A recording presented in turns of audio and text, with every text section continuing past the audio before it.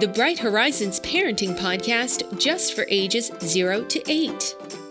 Get the advice you need from our own early childhood expert, Education Vice President Rachel Robertson. And make the most out of every chance to teach, play, and love. In past episodes, we've discussed how kids see race, identity, other people, and how their young brains learn. But what about the next level when your child is faced with bigger moments, bigger issues, racism, stereotyping? In this episode, Rachel and Melanie discuss social justice, what it means to be an upstander, and help you figure out how to help your kids around these more complicated topics.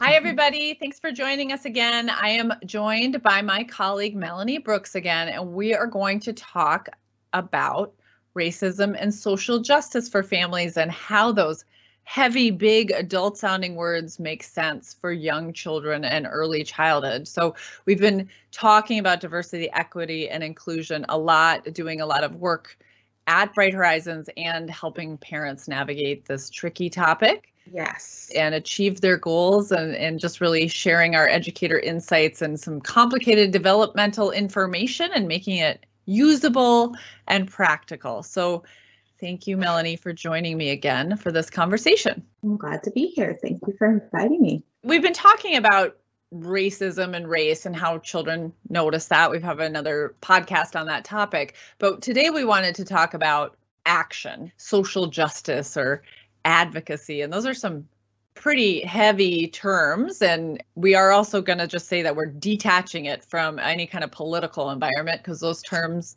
live outside of politics. And that's how we think about them, as just social justice and advocacy and what those mean. But help us, Melanie, what do those mean when we're talking about 5-year-olds? Give us some context in early childhood. It's really not as heavy as we think when we're talking about children. It's really about empathy. It's about caring about others and wanting to help them. And there's been some really great research recently that really shows that children are hardwired, even as babies and toddlers, where they come into this world wanting to help others. And so that gives me so much hope that we know as human beings, we come into the world that way. Rachel, there's an interesting study that was done. So Alison Gopnik is one of my favorite child researchers. And she talks about the study that they did where an adult would be holding, I think it was a pencil or some object, and they would either drop the object or throw it down, either pretend like they just dropped it, accidentally, or just throw it down. And the toddlers would more than likely pick it up to hand it back to them if the adult seemed to have dropped it. And that's just a way of, again, showing that they are noticing when others are in need and wanting to help them as young as 14 months old. I think that's amazing that they're starting to already see things like you're sad or I see you're hurting and wanting to do something about it. And then as they're getting older, they're starting to develop that theory of mind, starting to understand what's going on in the mind of others. And so when I think about social justice and advocacy, it's really tapping into what we're hardwired as, thinking about other people and paying attention to what's going on. Young children, we talked about earlier, they're thinking about what's fair and what's not fair. And so when we engage them to be these human beings, we're teaching them not to sit back and just watch that they learn that they can do something about it. Just even thinking, actively thinking, this is not right. This is wrong. It doesn't always mean doing something. It just depends on the child and kind of their temperament. But just the beginning stages of them feeling like they can recognize the difference between what's right and what's wrong as regards to other people. Yeah, I love those studies about babies, and those researchers. Alison Gopnik is the co-author of a book that the title just is so fascinating, The Scientist in the Crib, researching everything, right? If we really think of the job of a researcher, they're learning about everything. And it is interesting about how young children can tell from adult behaviors what's a preferable or shapes their preferences or who they're drawn to. I've even seen studies like that with puppets, and the children, if one puppet is acting kind of angry, the children do not choose to play with that puppet later. So They are paying attention to that. They are hardwired. We know every little kid on the planet cares about fairness. They care a lot about fairness. They don't always get it right, what's fair and what's not fair, but they're thinking about that. Yep. And then there's this idea of personal agency. You just brought this up at the end, and I think it's valuable to share with families here, is this idea of personal agency means that you believe you can do something, you can take action, you have the ability to change, influence things. So you kind of have the wherewithal to make a difference, and you don't feel like life is just happening to you or that you can't do anything about it. So when we're helping develop personal agency, which should be something we're doing all the time for young children, right, then if they see a wrong or if they think something is unfair, we can help them do something about that. And that's really what we're talking, like you said, really, that's social justice, that's advocacy for young children, is I am a person, I am powerful, I can notice something and I can do something about it. Exactly. So let's talk about what this can look like. If you're a family with young children, what's practical, realistic, effective types of action that families should be thinking about? I think part of it is not avoiding conversations about things like racism with kids.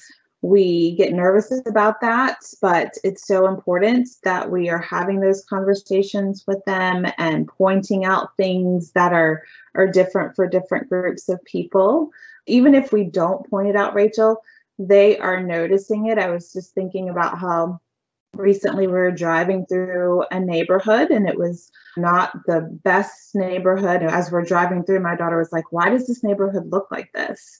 And so even just thinking like the stores didn't seem as clean. There weren't trees, beautiful bushes. They're noticing the difference between these areas. And that prompted a conversation for us to talk about groups of people who may not have the same as other groups of people. And they're going to notice these things even if we're not bringing them up, but we should definitely be having conversations about that.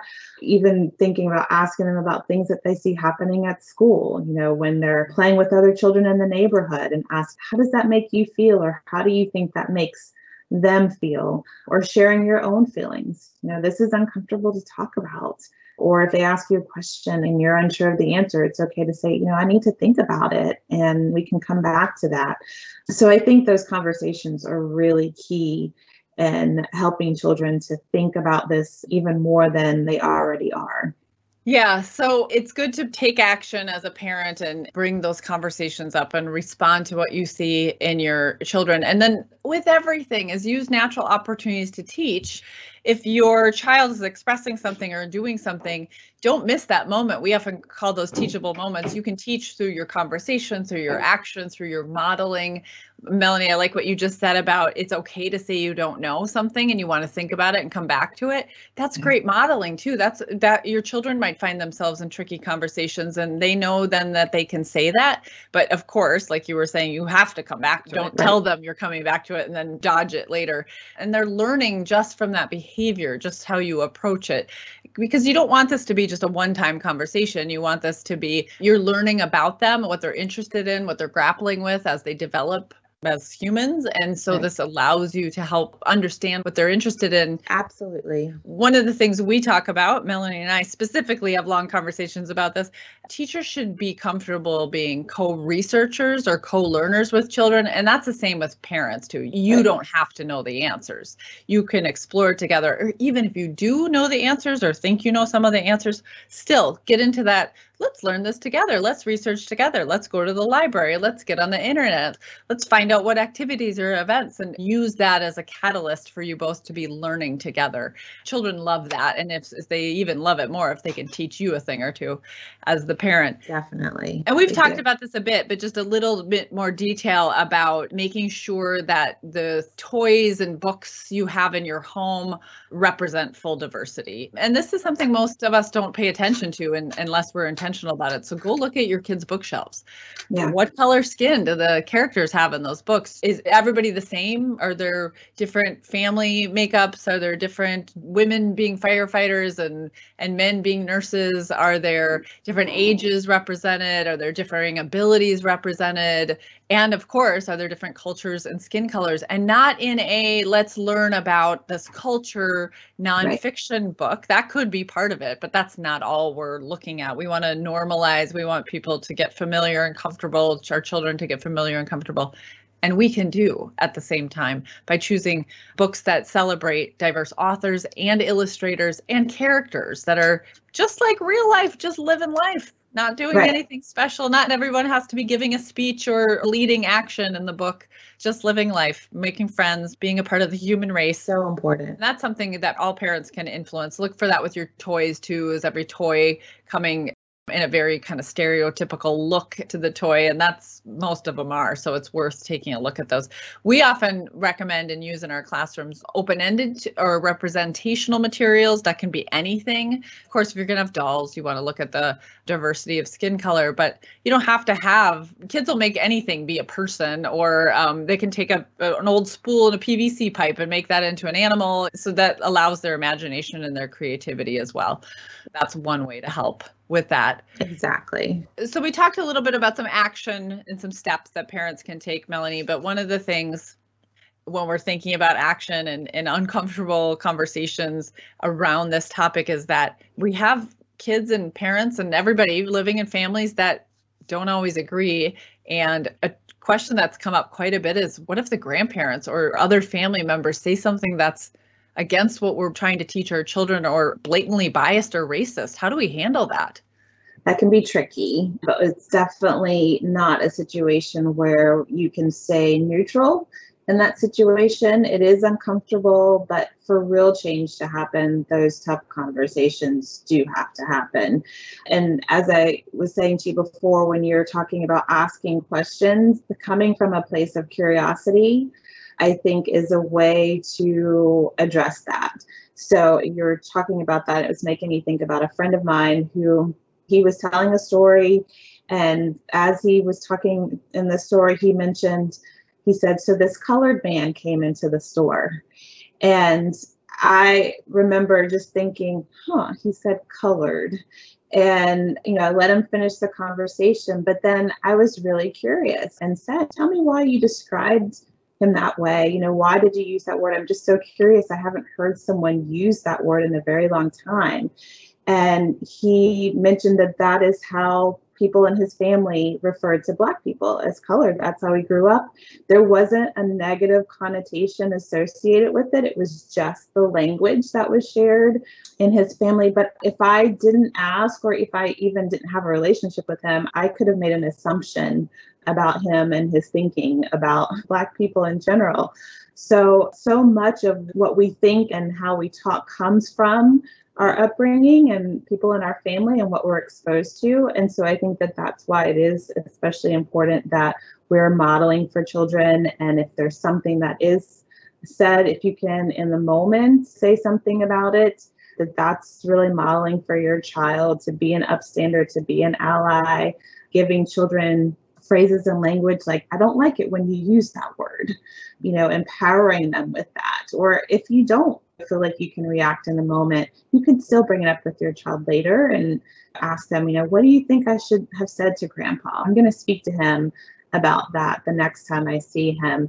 One thing, Rachel, that has really given me so much hope is that I see, I have a 13-year-old daughter, and I see her group, her generation, really feeling empowered to call out things that are not appropriate, or that are racist or sexist, or whatever that is, because they're growing up in a way different world than we grew up in. And so I think that there's some hope there, thinking about our children, and you see it in the world of how they're speaking up about things and not being afraid to do so. Yeah, I think that you mentioned the term upstander versus a bystander, and that's something that we've been talking a lot about with my kids, is that when you're a bystander, you're witnessing something happening. You might not be participating in that thing happening, but you're there and you have a choice to take some action or not. But if you take that action, you're an upstander and you are helping with change. Of course, it depends on the age of your child, but you can be modeling it for them. And those are tricky situations. Just you yourself saying, I'm uncomfortable with that conversation, that doesn't match my values, versus just kind of avoiding it, teaches them so much in that moment. So figuring out what you're comfortable with in those situations, and then, going to them, kind of co-learning together, co-thinking together. What should I have done? People disagree. You can love someone that you disagree with, and that's good skill set for kids to have. It's in short supply these days. So we need these young kids to be growing up knowing how to do that. That's so true. The last question, Melanie, I think we should tackle is we're kind of getting into it here, but we're talking about what if our child or ourselves witness racism, stereotyping, or bias, and we want to empower them with some language and ourselves with some language about how to handle that. But what if our child themselves experiences bias, stereotype, or racism?